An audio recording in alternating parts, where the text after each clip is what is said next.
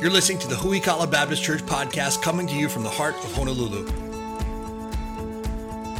Huikala is a committed family of faith that loves Jesus and loves one another. Grab your Bible and prepare for preaching from the Word of God from Pastor Anthony King.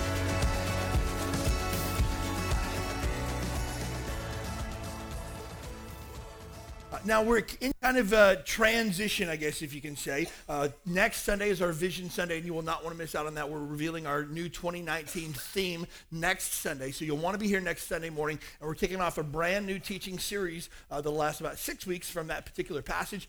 You won't want to miss out on that, but until then, we have today, and we're going to talk about the importance of the local church. And so grab your Bibles and turn to Acts chapter 2 this morning, if you would. So next week, put it on your calendar, plan on being here. Both the morning and the evening will be special services that you will not want to miss as we reveal the new theme and preach from that passage starting next Sunday.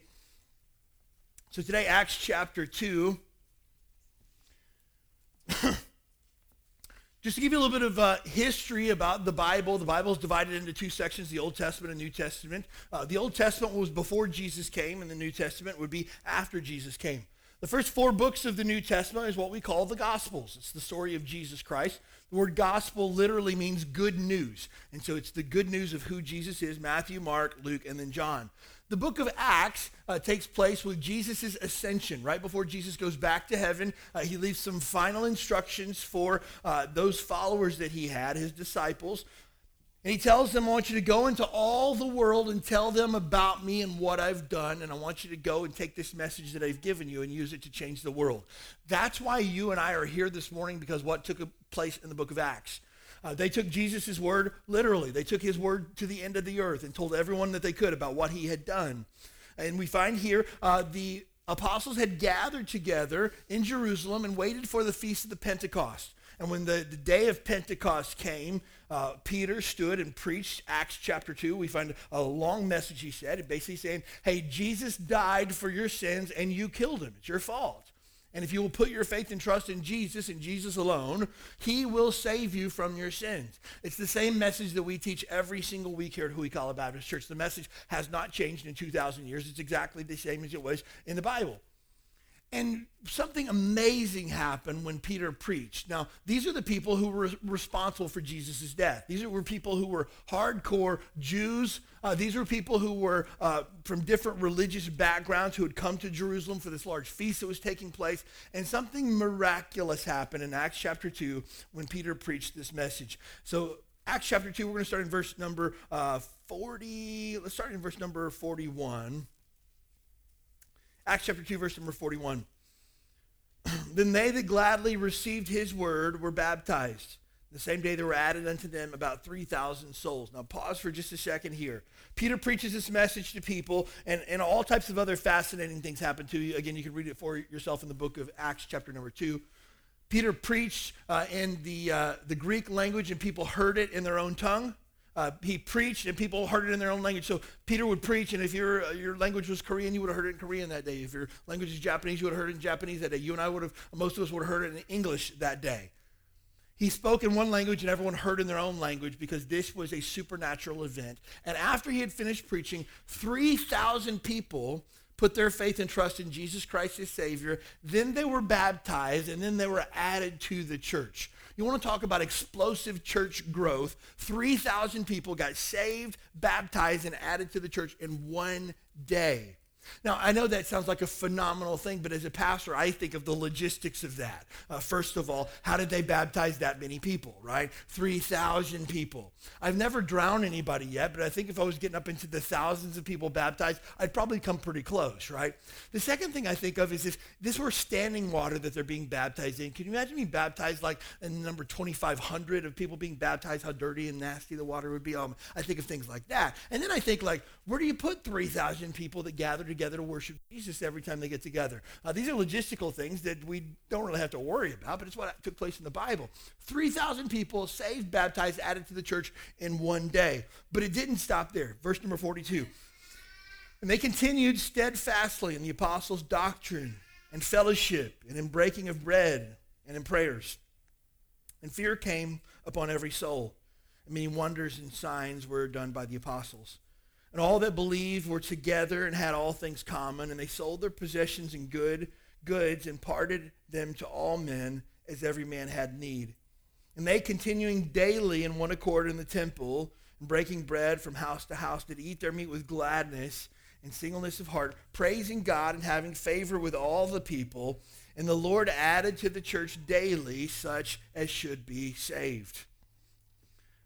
My daughter Michaela and I were in Mililani this past week, and we were walking across the Walmart parking lot, and there was parked in the Walmart parking lot, it was probably a 70 or 71 Dodge Challenger RT. And I look on the hood, it's got this big, huge, massive hood scoop on the front, and it says 446 pack on the side. And if you don't know what that means, you should Google it when you get home because it's awesome, right? This is a gorgeous car. It was purple, and some older guy came and got in, and I stopped and stared. And he looks over at me like, is everything okay? And I just gave him a shock. I just stood there and stared. And I told my daughter, Michaela, that right there is an awesome car. And she was just like, okay. And so we're walking along. And so, mind you, we had two boys first. And car talk with boys is a lot easier than it is with girls for some reason. I don't know why. But boys, we can talk about, the fastest car and the best car you've ever seen. And so Michaela, she didn't fully grasp how awesome this vehicle was that we had seen in the parking lot there, and we kept walking. But then she says to me, Dad, what's the most awesome car you've ever seen before? And I thought, ooh, car talk. This is the first time ever. She's 10 years old. This is the first time we get to talk about cars. And I said, well, when I was a kid, I always wanted a Lamborghini. And I said, it was like my dream car. One of these days, I'll own a Lamborghini. Every time I see one pass by the church, I think one of you has bought it for me and is coming to drop it off. Hasn't happened yet, but I'm waiting. But I thought, oh, man. I said, I wanted a Lamborghini. I said, I like older cars and muscle cars and stuff like that. And I said, so like an old Chevelle or maybe older Mustang or something like that. And we began to talk about cars and why they're so cool. And she said, Dad, you know what the coolest car I've ever seen was? I go, what, sweetheart? She goes, a Jeep. That's like the coolest car you've ever seen before? And she was like, yeah. And all the Jeep owners here, they're like, yeah, that's right. What's up, right? I was like, well, it had 4 doors and had these really big tires on it, Dad. It was the coolest car I've ever seen in my life. And I thought to myself, a Jeep? Well, what do you think about this? Well, that car's kind of cool, Dad, but it looks kind of old. It's like, sweetheart, you don't get it. And it struck me that the things that are important to me aren't necessarily important to a 10-year-old girl, and I guess that's an okay thing, right? I was coming into the church building yesterday. I was walking along the sidewalk, and some guy stopped and was staring up at our sign with his arms crossed like this, looking at the sign. I said, hey, how's it going today? He said, good. I said, I'm Anthony. He said, hey, I'm Greg. I said, Greg, do you live here in town? He said, I'm visiting on holiday from New Zealand. He had a really cool New Zealand accent. And he said, tell me about your church. And I said, well, we're a fairly new church. I said, we just celebrated our 5-year anniversary here in Honolulu. I said, we came for the purpose of reaching this city for Jesus. I said, do you have a church you go to in New Zealand? He said, yeah. He said, I'm actually a pastor of a church. I said, awesome. And so he said, now tell me, what's the purpose of your church? I kind of scratched my head. I go, I don't follow you. He goes, what is your church all about? And I said, well, we're all about Jesus. We're all about the Bible. We're all about the gospel. We're all about seeing people get saved and baptized and discipled and going forward. And he goes, oh, okay. And I thought to myself, what else can church be about? Like, is there another right answer? And he seemed a little bit perplexed by my answer. And I thought to myself, I said, well, what is your church about? And he goes, well, just trying to do good to people in the community. I thought, man, that's great. But then I realized that the things that are necessarily important to me aren't necessarily important to other people as well. Now, before you go there and say, well, it doesn't really matter what's important to you, because I would agree with you there. It doesn't matter what's important to me. The question is, what's important to Jesus? What's important to God? What's important according to the Bible? If we as a church will be the type of church that pleases God, if we will be the type of church that God blesses, what are the things that are important to him? Here's some things that are a big deal here at Huikala. Number one, people. Jesus Christ came and died for sinners. Jesus came because he loved people. And if you study the life of Jesus Christ, you read through Matthew, Mark, Luke, and John, you see he was always around people. Even when he tried to get a little time away by himself and get over to the side and pray by himself, people followed him there, and he just talked to them and met their needs. And people were a big deal to Jesus. So here at Who We Call It, people are a big deal to us as well. If you're a first-time guest here today, thanks so much for being here. We're delighted that you would worship with us today. If you're looking for a church home, I would highly encourage you to be a part of our church family. I believe that we are the best church, not only on the island, but in the entire world. I would go so far as to say that our church is the best church since the book of Acts. That wasn't funny.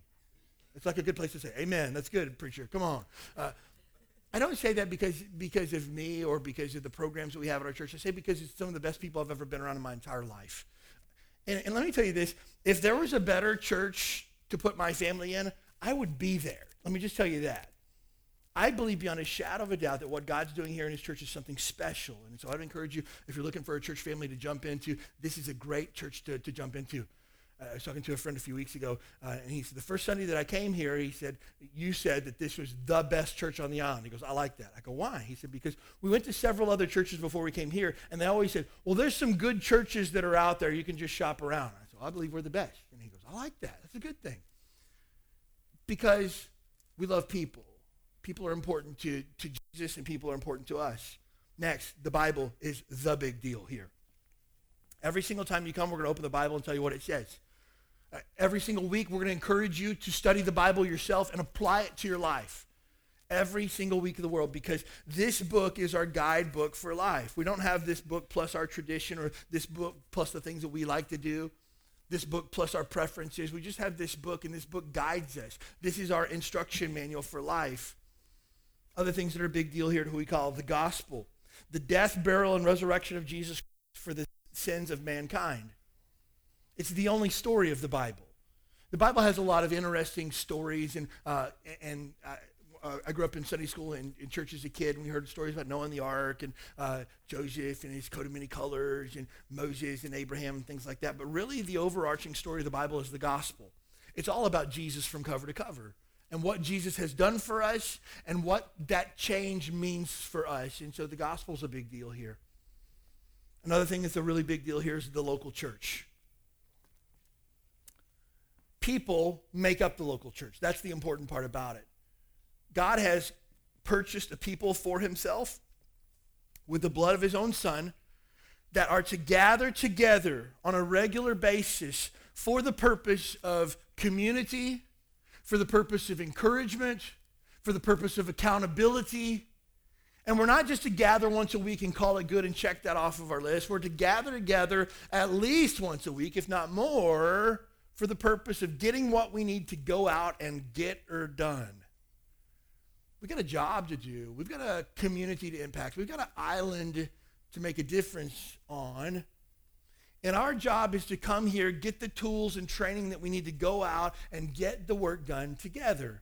And we gather back here to be encouraged and be accountable and help each other along the way. When we speak of the church, we're not speaking of an organization or a building, but we're speaking of a people. It's not sometimes people say, well, I'll meet you at church. Church is a group of people. A church building is a place where we might put an address. If this building were to burn to the ground this week, we would still have church next week somewhere. We'd have to find out where it's going to be, and we'd have to make the best of it, because the church is not limited by a physical location. The church is not this building that we're seated in, because if all of us pick up and leave, this is just a building. The church is the people that are sitting to the left and the right of you today. The church are the people that are sitting a couple rows in front of you. This is the church, and the church is a big deal to God, and it's a big deal to Jesus. Therefore, it must be a big deal to you and I.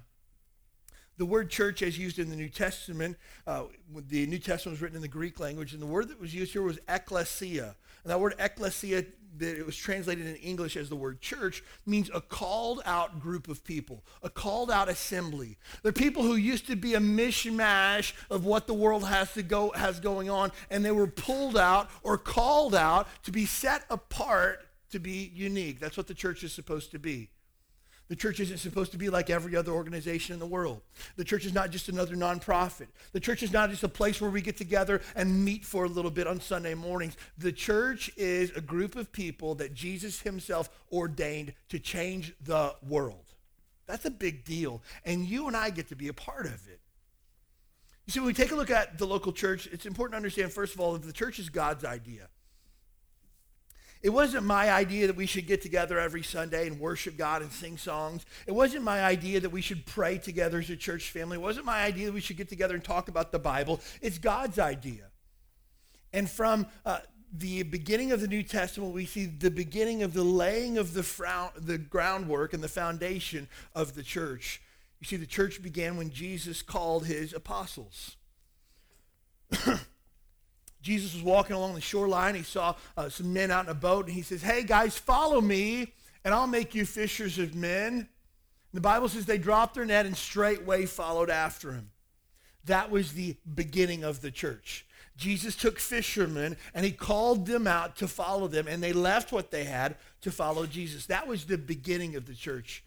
Ephesians chapter 2 says it this way: "Now, therefore, ye are no more strangers and foreigners, but fellow citizens with the saints in the household of God, and are built upon the foundation of the apostles and the prophets, Jesus Christ himself being the chief cornerstone." So the church started with Jesus, and he began to build his church and began to lay the foundation of his church when he called his first apostles. Secondly, we see that the church was empowered on the day of Pentecost. When Peter here in Acts chapter 2 began to preach the word, he preached the gospel, the story of the death, burial, and resurrection of Jesus Christ. People were saved, they were baptized, and they were added to the church. The Holy Spirit came upon the church at that point, and the church then was empowered and had what it needed to begin to be what we have today. So we could say that the church started when Jesus called his apostles. It was empowered on the day of Pentecost. This was all God's idea. Next, we see that the church belongs to Jesus. I like it when people take ownership of our church. They'll talk to it and say, "Hey, I invited some friends to our church." I like that because it shows that they're invested. There's a couple that are good friends of ours now. The very first time we went out to dinner with them, they visited our church twice, and my wife and I had gone to dinner with them, and I said, "Hey, why don't you pray for us?" And he says, "Okay, sounds great." And he bowed his head and he says, "Lord, thank you for our church. Thank you for our pastor." And I looked at my wife like, I've known these guys for all of 2 weeks, and he's calling me his pastor and saying, "This is our church." I don't know who this guy is, but I love him already, right? You know what that is? That's ownership. This is my place. This is not just a place that I attend. This is my church. And I think it's important that every single person that calls who we call their home has some level of ownership in Jesus' church. This is my church. This is where I go. These are my people. This is my tribe. This is my crew. But let us never forget that the church does not belong to us. The church belongs to Jesus. I don't get to determine what our church does and does not. That's up to Jesus. I don't get to change the mission of our church. That belongs to Jesus. I don't get to determine even what's really important to our church. That job is by Jesus because the church belongs to him. While our church pays rent on a building, our church, all the money that is in our church account doesn't belong to us. It belongs to Jesus because it's his. This building that you're seated in here today belongs to our landlord, but this building belongs to Jesus because he gave it to us because we are his church. The chairs that you're seated in today are Jesus' chairs. My daughter the other day asked my wife, "Mom, why do you always get our van washed? It's like you really, really like it." And my wife says, "I think it's important to take care of the things that God's given us." I thought, ooh, that's a good answer, Mama. I like that. Hey, our van doesn't belong to us. It belongs to Jesus. You and I own nothing. And especially when it comes to the church, none of this is ours. It's all Jesus's. The Bible tells us in the book of Acts, chapter number 20, verse number 28, "Take heed therefore unto yourselves and to all the flock over which the Holy Ghost hath made you overseers, to feed the church of God, which he hath purchased with his own blood." So the blood of Jesus has purchased the church. You and I are here today because Jesus has bought us. But you see, the church is made up of saved, baptized individuals that are followers of Jesus. You see, you and I were not automatically part of the church. You don't get to, just because you attend here, automatically be part of the church. Now, I want to be very clear here. If you're not saved and you've never been baptized, that's okay. I'm so thankful that you're here today. But being a part of the church that Jesus started requires, there's certain membership requirements, and it's that you are saved and that you're baptized, because we were born not into the family of God, but we were born as enemies of God. The Bible says that we're not children of God automatically. We're children of wrath and disobedience automatically. We're not automatically part of the body of Christ. We're automatically enemies of Christ. The Bible says that when you and I were born, we were born into a sin nature. That deep down in our hearts is sin. Oftentimes our society will say things like, well, you just have to dig a little bit deeper, and eventually the deeper that you go, you'll find good in everyone. That the deeper you go inside someone's heart, every single person is good deep down inside. The Bible says that's a lie. The Bible says the deeper that you get into your heart, the more decay there is. The deeper that you pull back the recesses of your heart, the more pus that oozes out of your sin-infected heart. That we're not good at the core, we're rotten at the core, the Bible says. And we don't need to just change out and polish up the outside. We need a whole heart transplant. We need to be different. The Bible says, for all have sinned and come short of the glory of God. I'm not talking about this room has a couple of people in it that might have sinned. I'm talking about every single seat in this auditorium is filled with someone who has sinned against God, not once or twice, but again and again and again and again. And because of our sin, the Bible says that we have punishment or judgment coming from God himself. The Bible says that if you and I die with our sin, that barring any outside intervention, you and I will die and spend eternity separated from God in a place called hell. That's the worst news anybody could ever get. But you know what? I deserve to go to hell because of my sin. I've sinned against God not once or twice, but more times than I could ever hope to count. And I deserve God's punishment. But God loves me and God loves you so much that he does not want you to endure this punishment. He wants to make a way for you to be forgiven of your sins, and his name is Jesus. Jesus came, he died on the cross to pay for my sin and pay for yours, so that you don't have to go to hell, so that you don't have to be separated from God for all of eternity, so that you can be forgiven. But you've got to make that choice for yourself. There must be a time in your life where you have been saved or born again. Jesus says in John chapter 3, no man shall see the kingdom of God unless he is born again. Has there been a time in your life where you have put your faith in Christ as your Savior? I know beyond a shadow of a doubt that Jesus has forgiven my sins and saved me. The Bible calls that repentance. To turn from our sin and turn to Jesus as our only Savior. Religion cannot save you. Baptism cannot save you. Communion cannot save you. Church membership, church attendance can't save you. Being a really good person cannot save. What can wash away my sins? Nothing but the blood of Jesus. Only what Jesus has done for me on the cross will pay for my sins. But you see, faith in Jesus doesn't just pay for my sins. It adopts me into a new family. I was once an enemy of God. Now I'm adopted into his family. I was once at war with God. Now I'm seated at his table as a son. The Bible says, to them who believed on the name of Jesus, to them gave he power to become the sons and daughters of God. That you and I can be adopted into the family of God by our faith in Jesus. If you're here today, you don't know for sure that heaven is your home when you die, please don't leave here today until you get that squared away. It's the most important decision that you'll ever make and a great way to start off your new year. Let me just tell you this. If you are here today and you are not saved, there's never been a time in your life where you've been born again, there's a death sentence on your head, and when you die, you will be separated from God forever in a real place called hell that burns with real fire for all of eternity, and there's no getting out, there's no second chances. I'm not saying that to scare anybody. I just want to shoot you straight this morning. And if you're here today without Jesus Christ as your Savior, and you're going to try to set some goals for the new year and try to be faithful in your church attendance and read the Bible and pray, just know none of that will erase your sin debt. You still owe God. You're still on the hook. And when you die, you'll still be separated from him. The only hope that you have is faith in Jesus. But here's the good news. Once you're adopted into the family of God, now you can be a full part of the body of Christ. You can be a part of a group of people that you weren't a part of before. You can have a new identity in Jesus. And that's the hope that we find in Christ. The church is the body of Christ. You see, Jesus, in Acts chapter number 1, when he ascended into heaven, he took his earthly body with him. And so while Jesus has no physical body on this earth any longer, he did leave us his Holy Spirit that resides in every one of his children. So if you're a child of God, that you've been saved and born again, inside of you resides the Holy Spirit of God. John chapter 14, 15, and 16, Jesus talks about how he'll give us the Holy Spirit when he leaves. He left, and he left us the Comforter, or the Holy Spirit, for us. And we now get to be the body of Christ. While Jesus has no physical body any longer, he does have you and I, which are his hands and his feet. Jesus can't walk down our street and get anything done this week, but you and I can walk down the street and get things done. Jesus won't show up for coffee at your workplace tomorrow, but you know what? You can show up in Jesus' place and be the body of Christ. That's what it means to be a part of the body of Christ. It means to do the things that Jesus would do.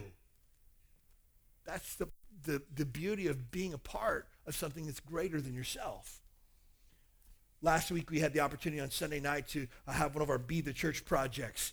It's where we basically have a really, really super duper short Sunday evening service, and then we go out into our community and we get stuff done.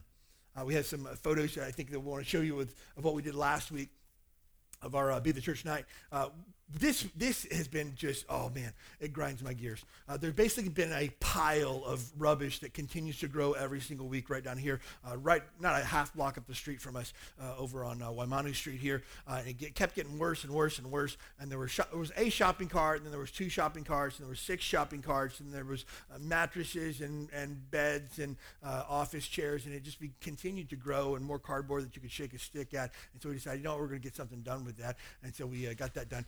Next slide here. What else we got here? Had some graffiti that we had going on. Somebody we painted last weekend. Somebody's already tagged on the front side. We'll get that this week too. Next, we got some more graffiti, I think. Next. Tons of weeds. These weeds, you would lose a small child in these. These weeds were absolutely terrible. So we thought, man, we're going to take care of that. What else we got here? And so then we basically just got out and got it done. So we had a bunch of our kids and some of our adults were supervising it. Everybody painted. We had some folks on weed patrol. We got some photos of that too. Just cycle through these photos as you go. Folks pulling weeds and stuff like that, getting it done. Hey, why? Because we're the body of Christ, and that's what it looked like when we were done with it. It looks 10 million times better.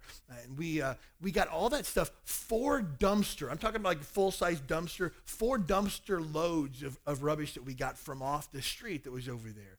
Now, who told us to do that? Nobody. Here's the worst part. We didn't even get permission to do that. Like, that could have been somebody's stuff, I guess. I don't know. We took it, and so sorry. We didn't ask if we could paint anything. We didn't get permission to do that. I'm sure there's probably some permit or some form that I was supposed to fill out, but we didn't do it. You know why? Because Jesus was the type of guy that if he saw something that needed done, he just got it done. And we are the body of Christ, and we're just going to go and get it done. You know what happened Monday morning? I got a phone call, and he's like, hey, I just wanted to call. I saw you guys were out on Waimanu Street. I was like, great, here it goes. And they said, thanks for doing that. We've been calling the city for weeks on that, and they haven't done anything about it. Hey, no sweat. So maybe we'll come visit your church sometime. Great, love it. We didn't do it to get people to come to our church. We did it because it's the types of things that Jesus would do. And here's the thing. If the church can't make a difference in our community, what good are we? If we just come here for us and what we can get out of things, what good are we? You see, the church isn't always about us. It's about others. The church isn't about what we can do. It's about what we can do for others, because that's what Jesus' life was about. As we go to our passage in Acts chapter 2, I hope you're still there in your Bibles this morning. I want you to see, first of all, the church is a place of commitment. Verse number 41, then they that gladly received his word were baptized, and the same day there were added unto them about 3,000 souls. 3,000 people said, I believe the message of the gospel. I believe that Jesus died for my sins and rose again. I believe, and I want to follow Jesus. 3,000 people. Now, I don't know how many people that were there that day that didn't believe. I don't know how many people that were there that day that said, hey, this whole story's crazy. But there were some. But 3,000 people said, I believe. And that started what you and I are a part of today. That began the church as we know it. Those 3,000 people. And so you and I also have a similar commitment to Jesus' church. Again, you can't be a part of Jesus' church unless you have been saved and you have been baptized. Then you can be a member of Jesus' church. Again, anybody's welcome to attend here. Anybody's welcome to help us paint and sweep curbs and things along those lines. But if you want to really get down to the nitty-gritty of the Christian life, I'm going to help you with something this morning. The Christian life is all about commitment. And I know in our society today, that's kind of a scary word. Right? When people look for gym memberships, they want a gym membership with no commitment and no money down. Why? I just want to try this out for a minute to see if I like it, and if I don't, I'm going to bail. We want to look for apartments to rent that have a 1 month, month-to-month lease. Right? I don't want to get locked into anything too big. But yet at the same time, I see the same people that are so scared of commitment will go and finance a vehicle that they cannot afford for 8 years. You have vehicle loans for 8 years now? I don't know about you, but I don't want to be driving the same car in 8 years and still be making payments on it. That's crazy. And let me just help you with some financial advice here. If you can't afford it, save your money until you can afford it. And if you still can't afford it, let me just help you with this. You don't need it. How about that? Give you some other financial advice. Spend less than you make. How about that? How about that, huh? Simple. But you see, the problem is we're not willing to commit to that. Oh, I'll spend less than I make until I find something that I really want. And then I'll borrow some money, I'll put it on a credit card, I'll do whatever I got to do to make it happen. Why? Because we worry about being committed to stuff. Let me just help you with this. You will never see the fruit in your Christian life that you desire or that God desires for you if you're not fully committed to it. If church is just one of the things that you do every other weekend or when it's convenient for you, let me just tell you this, you'll never see what it's really all about. The folks who have made Huikala a part of their life, made Jesus' church as part of their life, have found a family and joy that they've never experienced before. Why? It comes down to commitment. It's funny, people can attend church here for 3 months and be here Sunday morning, Sunday night, Wednesday night, Saturday morning for outreach, and they're more plugged in than people that have been attending church here for 4 or 5 years. Why? Commitment. And I'm telling you this, you want joy that comes from the Christian life, you'll find it in being committed. Secondly, the church is a place of discipleship.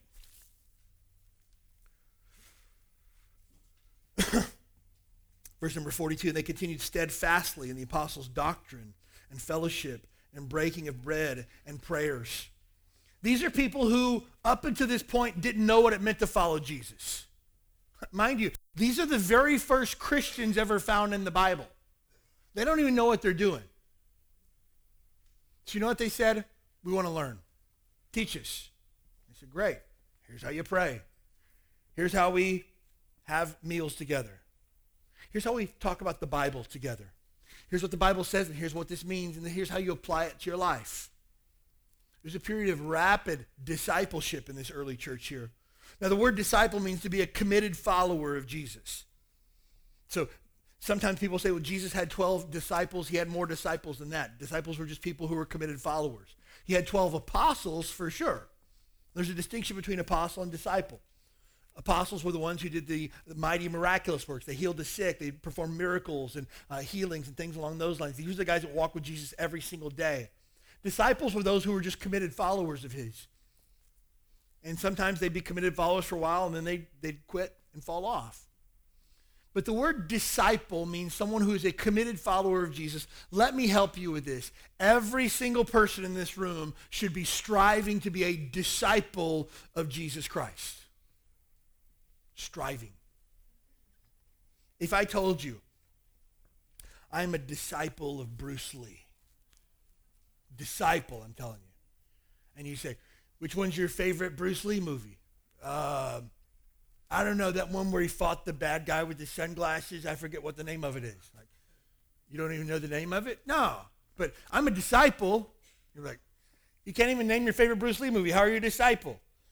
Like, if I told you I was a disciple of Bruce Lee, you'd expect to, like, pull back my closet and see, like, my yellow jumpsuits in there, right? You know what I'm talking about? You expect me to be talking about when Bruce Lee took on Kareem Abdul-Jabbar. That'll help you. You should YouTube that, right? Man, I'm telling you. Bruce Lee and Chuck Norris, right? Is this ringing bells with anybody? Man. Why? You're obviously not disciples of Bruce Lee. And honestly, I don't care. I want you to be a disciple of Jesus. I want to be able to say to you, hey, what's your favorite book of the Bible? And you go, oh, man, I've been going through James lately. It's really been helping me. And where James talks about the tongue and the words that we say and how we can't control it, but we need to try. Man, that's been helping me. Hey, tell me about when you put your faith in Christ. Man, I'll never forget it. If I live to be 100, I'll never forget the day that I put my faith in Jesus and the change that he's brought in my life. Hey, tell me something that you wish you'd been told earlier in your Christian walk. Oh, man, here's something. That's what disciples talk like. Why? Committed followers. And let me just tell you this. I have been seeking to be a disciple of Jesus for probably the last, I would say, 15 years of my life or so, 15, 16 years. And I'm not yet where I want to be yet. I'm still working on it. Still working towards being a disciple. You know why? Because that process is called discipleship. It's the process of becoming a committed follower of Jesus Christ. And every Christian needs discipleship without fail. Because none of us know it all. None of us are as mature as we should be. And every single one of us could grow to some degree. We have a discipleship course here at who we call it Continue. It's a 14-week program where we take people through major doctrines of the Bible. We talk about what it means to pray, what it means to be a part of the church family, what it means to understand sin and death and hell and heaven and Jesus and the Holy Spirit, the gifts of the Holy Spirit and how those apply to our life. It's one of the most comprehensive programs that I've seen in such a short period of time. But let me just tell you this. You cannot become a disciple of Jesus in 14 weeks. It doesn't work that way. Sometimes we bring people up here and give them their certificates that, hey, you've completed the program, but you're not yet a full disciple of Jesus. Discipleship is a lifetime journey, a journey which all of us must continue to grow in. And our 14-week Continue course is just kind of the on-ramp to a life of discipleship. Every Christian should go through some form of discipleship where you sit down with another Christian and they teach you the things of the Bible. That's God's plan for the way that we grow together in the Word. So the church is a place of discipleship. The church is also a family. This one really resonates with me because at 18 years old, I left my home, joined the United States Navy, the world's finest Navy. And I never went back, ever. Like my parents ended up, the house that I got brought home from the hospital in is the home that I left for boot camp from. 18 years I lived in the exact home all my life. But the day that I left, my parents put the house on the market, sold it, and ended up moving to Tennessee for a while. And I never went back home ever again. I've gone to visit for a week or so at a time, but let me just tell you this. That's not really home anymore. People say, oh, where's home for you? Right here. Oh, I didn't know you grew up here. I didn't, but this is home now. Why? Because I left Kentucky at 18 and I never went back. I've been gone for longer than I lived there at this point. Where's home? Home's exactly where God puts me. Where is family? Family is right here where God puts me. And you know what? At Christmas time this past year, I wish my folks had came out to visit. I wish they had come out and had a meal or something like that. But honestly, I didn't sit at home and cry and be depressed because I was here out in the middle of the ocean on Christmas. You know what I did? I celebrated with family. We had a Christmas Eve service. We lit candles and got a little bit of wax on the carpet, and I forgive you for that. But you know, we just had a good time. It was awesome together to get together and celebrate Jesus' birth with family. And that's what it was all about. So he said, are you guys ever going to go back at Christmas time to visit? To get our family of 6 back to Kentucky, the airfare alone is $6,000.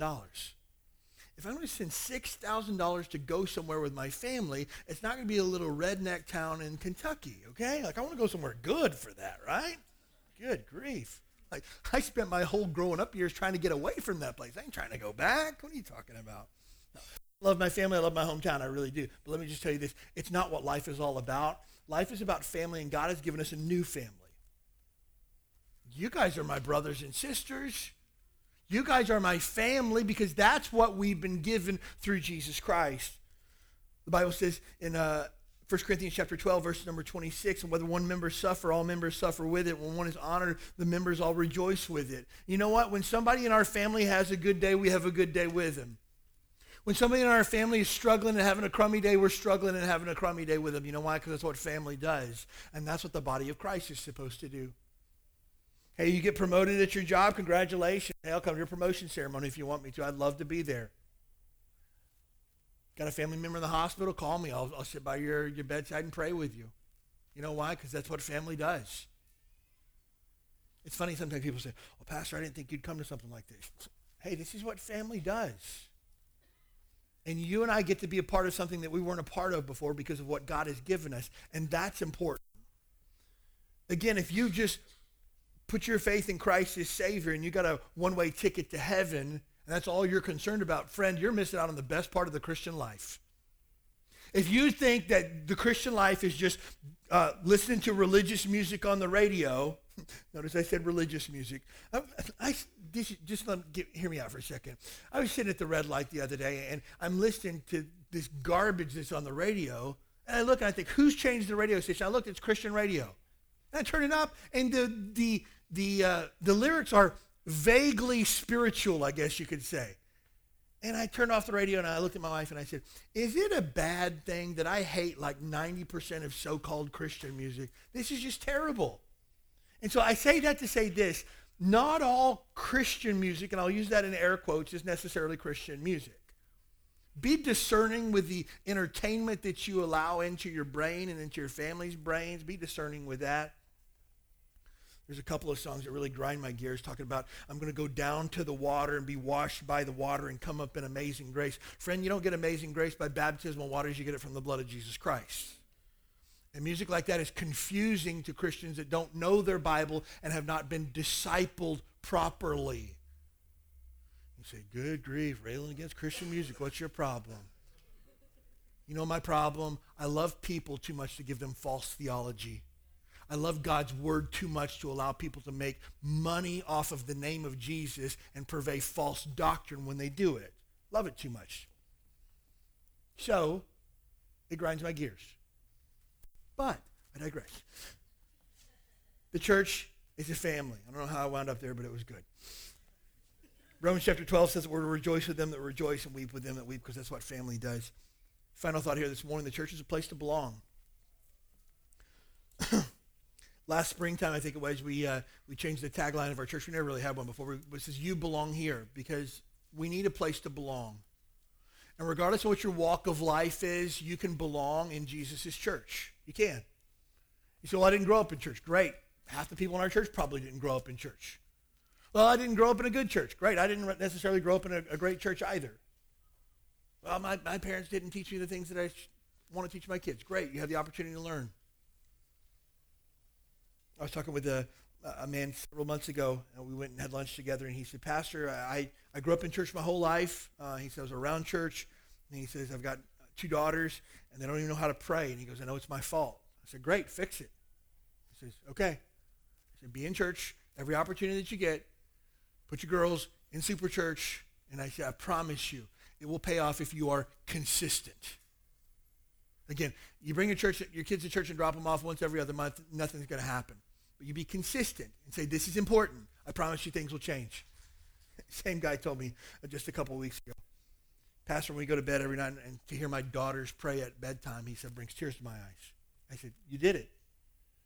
You were committed to Jesus' church, and it paid off. And so don't allow shame or your background or where you feel like you should be or things that you've done in the past to keep you from being in the place where you belong. Jesus' church is a place where everyone can belong. And you need a place to belong. Because, friend, let me just tell you this. If you really want to walk with Jesus, you are going to feel very, very awkward in the world that we live in today. You know why? Because the things that you see taking place just don't jive with what the Bible says. The places that you want to go isn't the places where everybody else wants to go. Hey, fellas, you decide you want to be faithful to your wife. You want to talk positively about her. You want to keep a picture of your wife on your desk and honor her and cherish her. Let me just tell you this. You're the weirdo in your office. And they're going to use words like whipped, and puppy dog and stuff like that, fine, go on with that. You're on your 6th marriage. Please don't give me marital advice. Right? Last trip, you were unfaithful to your wife. Please don't tell me how marriage is supposed to be done. Hey, you're going to be different, but that's okay because you have a place where you can belong. We took my daughter to school shopping. She's 10 years old. You know how difficult it is to find 10-year-old girl shorts that are not booty shorts? You know, we ended up doing, this is crazy, and you're going to think I'm crazy for saying it, and if I heard somebody else say this, I'd say you're crazy for doing it. We ended up buying her pants, like jeans, and cutting them off and making shorts out of them. Like, do we really have to, do I have to learn how to sew, for heaven's sakes, to get my daughter out of booty shorts? You're crazy. What a fuddy-duddy. Good grief, cut off jeans. What's your problem? My problem is I'm trying to protect the heart of a 10-year-old girl who's going to grow up and be a young woman, and I don't want her to find her identity or her self-worth in how much skin she shows. Man, that's just way overboard. Fine, call it what you want. I just call it biblical Christianity. And I don't have to fit in with everybody else out in the world because I have a place where I can belong, a place where I fit in. Regardless of my background, my ethnicity, my cultural, socioeconomic background, I fit in because I'm a part of Jesus' family. One of the things that I love is when people visit here while they're on vacation. They say, I felt at home here. You should feel at home because this is Jesus' church and we're all part of one big family here. Have you ever been to a church before where you felt like you didn't fit in? Wasn't that an awkward feeling? Like, I thought we were like all Christians. Like, why do I feel out of place? Why do I feel weird? Why do I feel awkward? That's the opposite of what Jesus' church is supposed to be. We want everybody that we know to be a part of this family. Take a look at verse number 47. Praising God and having favor with all people. And the Lord added to the church daily such as should be saved. Not only did 3,000 people get saved and baptized in one day, every single day after that, people got saved and added to the church every day after that. You know why? Because they were just sharing what was going on in their life. They were just telling their neighbors about what they had found in Jesus. And I love it every single time when I ask somebody, hey, how did you hear about our church? They say, a neighbor invited me. I got a coworker that told me about your church. Sometimes people say, I have a friend on the mainland that used to attend this church, and they told me that I should totally go to church here. Love that. You know why? Because that's how the early church was. Hey, just come and see. Just check this out. I found a place where you can find what you're looking for. Really quickly, some thoughts on how to commit to Jesus church. First of all, commit to faithful church attendance. Make a decision. If there's something at church, I'm going to be there. That is the fastest way to grow. I promise you that. Sunday morning, Sunday night, we have a midweek Bible study. On Wednesday nights, if you're a single adult, we have a Bible study on Friday night for you. Starting this Tuesday night in Kaneohe, we're going to have a Windward Bible study that starts back up again this Tuesday night. And we got like 5 different opportunities to grow in the Word in 1 week. The more opportunity you have to be in church around God's people, the better off you'll be. And let me just tell you this, coming every other Sunday, I'm thankful that you're here, but you're not going to see the type of growth that you want to see. It's going to take a commitment on your part, but I promise you, it's worth it. Commit to faithful church attendance. You'll be helped by that. Secondly, attend more than just Sunday mornings. I already said that. Again, if you attended every Sunday morning this year, you'll be here 52 times this year. If you attend Sunday mornings and Sunday nights, you're going to hear 104 Bible messages in 1 year. If you came on Wednesday night when we talk about the Bible and study the Bible there too, that's an additional 52 times you're going to hear the Bible. It's 150 times you'll hear the Bible taught every year. But if you attend every other Sunday, morning only, you'll get about 25 messages a year. Which person is going to grow faster? The one who's heard the Bible 150 times or the one that's heard it 25? Math is simple. Who's going to get more results this year? The guy that goes to the gym 150 times or the guy that goes 12? It's just math. And God promises this as well. Draw nigh unto me, and I'll draw nigh unto you. Take the first step. God will do the rest for you. I promise you that. But if you're seeking after God, he says, those who seek me with all their heart will find me. Next, if you've never been baptized, be baptized. 2 weeks from today, we'll have a baptism service. We'll have a regular service over here. Then we'll head over to Almona Beach Park. If you've never been baptized, this is your opportunity. We have a sign-up sheet on the back table for those that want to be baptized. This is a way to say to everyone around that sees you the day that you get baptized, I'm a follower of Jesus, and I don't care who knows it. I'm very proud of it, as a matter of fact. And baptism is a way that you show your commitment to Christ. Next, join a Connect group. Our Connect groups are small groups that meet on Wednesday nights. Our groups generally have anywhere from 8 to 10 people in it. We spend probably 40 minutes or so talking about our prayer requests and things we got on our heart and things that are going on in our lives. And then we break up for a time of prayer together. After that, we generally study the Bible for anywhere from 15 to 20 minutes. But the most important part is eyeball-to-eyeball time with people in our church. It's a great way to meet people that you wouldn't otherwise meet. And you see people on Sunday morning, and you're like, oh, that guy's in my Connect group. I remember that. Or, hey, how did that thing go at work that we were praying for on Wednesday night? Hey, did everything go through with that place you guys were looking to move into? Why? That happens in small group connections. And so I'd encourage you to be a part of that. Next, be a part of our community outreach.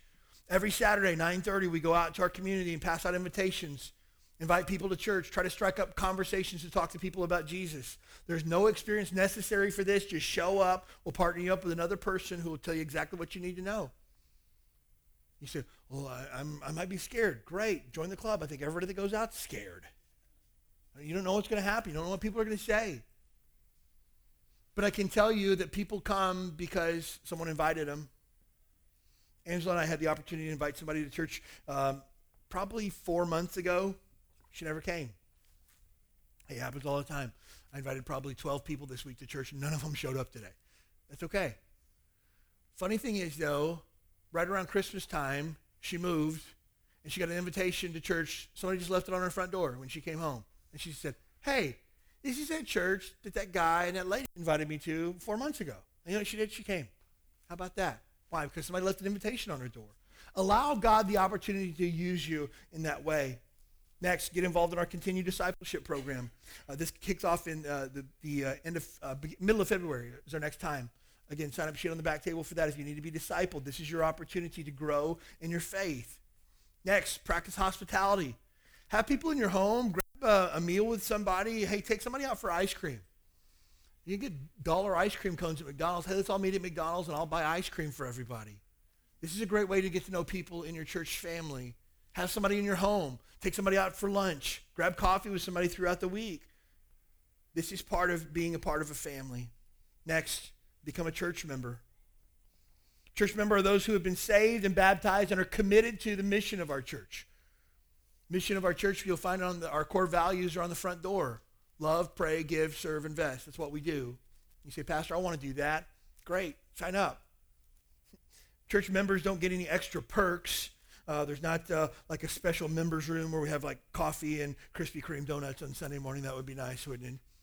Members don't get any like special parking that we have for them. There's no parking pass for that. We don't have a member spa that's on the roof with a hot tub or anything like that. You know what members get to do? They get to serve. They get to work. Our members are the ones that are in the nursery today watching their kids for you while you're sitting here enjoying church without screaming kids. It's a blessing, right? Our members are the ones that are working with the kids over in Super Church. Our members are the ones that greeted you on the sidewalk this morning. Our members are the ones who will receive the offering in a bit or help you find a seat today. That's what members do. They get involved. They jump in with both feet and say, hey, what needs to get done? I want to do it. That's what it means to be committed to Jesus' church. Next, be faithful in praying for your church family. One of the things that everyone can do is pray. If you need things to pray for, let me know. I've got a laundry list I could pass on to you. Wednesday night, we have a prayer sheet that we hand out in our Connect groups that talks about the prayer requests we have for the week. Hey, just do this week. On your way out, find one person and say, hey, how can I pray for you this week? What's one thing that I can pray for you about this week? I'm telling you this, it will change your life by being faithful in prayers. Final thought, be faithful in your tithes and offerings. Be faithful in your giving. Our giving proves our heart. If you take a look at my check register, we don't really keep a check register. Let's say my online bank statement. How about that? Take a look at my online bank statement and you see Panda Express, Subway, Panda Express, Domino's, gas, Safeway, Domino's, Panda Express, Verizon, Panda Express, Domino's, Subway. You'd say, I know it's important to this guy, right? This guy likes to eat, my word. And I do. You don't get my size by eating kale salads every day. I promise you that. But if I take a look at your budget, hopefully you have one, first of all. But secondly, if I look at your budget, hopefully it identifies what's important to you. Again, if you have a $900 a month car payment and you give $10 a month to Jesus, that sets your priorities automatically. And let me just tell you this, we can't do the work that God's called us to do without everybody doing their part in their giving. This is not a message on giving. And let me just tell you this, if you don't want to give, I don't want you to give. Because Jesus says he wants a cheerful giver. He wants people who are like, yeah, I love this place. This is my home. This is my family. I want to be a part. I want to get involved. I want to give. But your giving allows us to keep the lights on, allows us to have a place where we can centralize our operations and go out and get it done. This is what we do. So do your part. These are just 10 quick ways to be committed. If you want 100 more, I could give them to you. But here's the bottom line. You need Jesus' church in the year ahead. And the year after that, and the year after that, and the year after that. I need Jesus' church this year and every year after that. Because here's what's going to happen. Some point in 2019, I'm going to have a crummy day. And you know what? I need somebody to call. And I hope I can call you. And if you're having a crummy day, I want you to know you can call me. If you got a bulletin today, in the front flap of the bulletin, every single week for 5 years is my cell phone number. That's not some central number that you call and send to voicemail. That's my number. You call me, text me. My email address is in there. You need anything, I'm there for you. Why? Because we're family. That's what it means to be a part of a church. And again, if you just attend here on Sunday morning, I'm thankful for you, and I'm glad that you're here, and I hope you'll continue to come. But I'm going to ask every person here today, take it one step up this year. I don't know what your step up is that you need to take, but you probably do. I want to take it one step up this year because this is important to me, because it's important to Jesus. Most important thing in the world, if you're here today and you don't know for sure that heaven is your home when you die, you need Jesus to save you from your sins. He's the only hope that you have. Please don't leave here today without stopping by and letting me know that you want to put your faith in Jesus. If you're even just want to know what that's about, we'll have somebody open the Bible and share with you how you can know for sure that heaven's your home when you die. But for those of us that have been saved, hey, we're part of a family now. Let's commit to it and see what God does in the year ahead.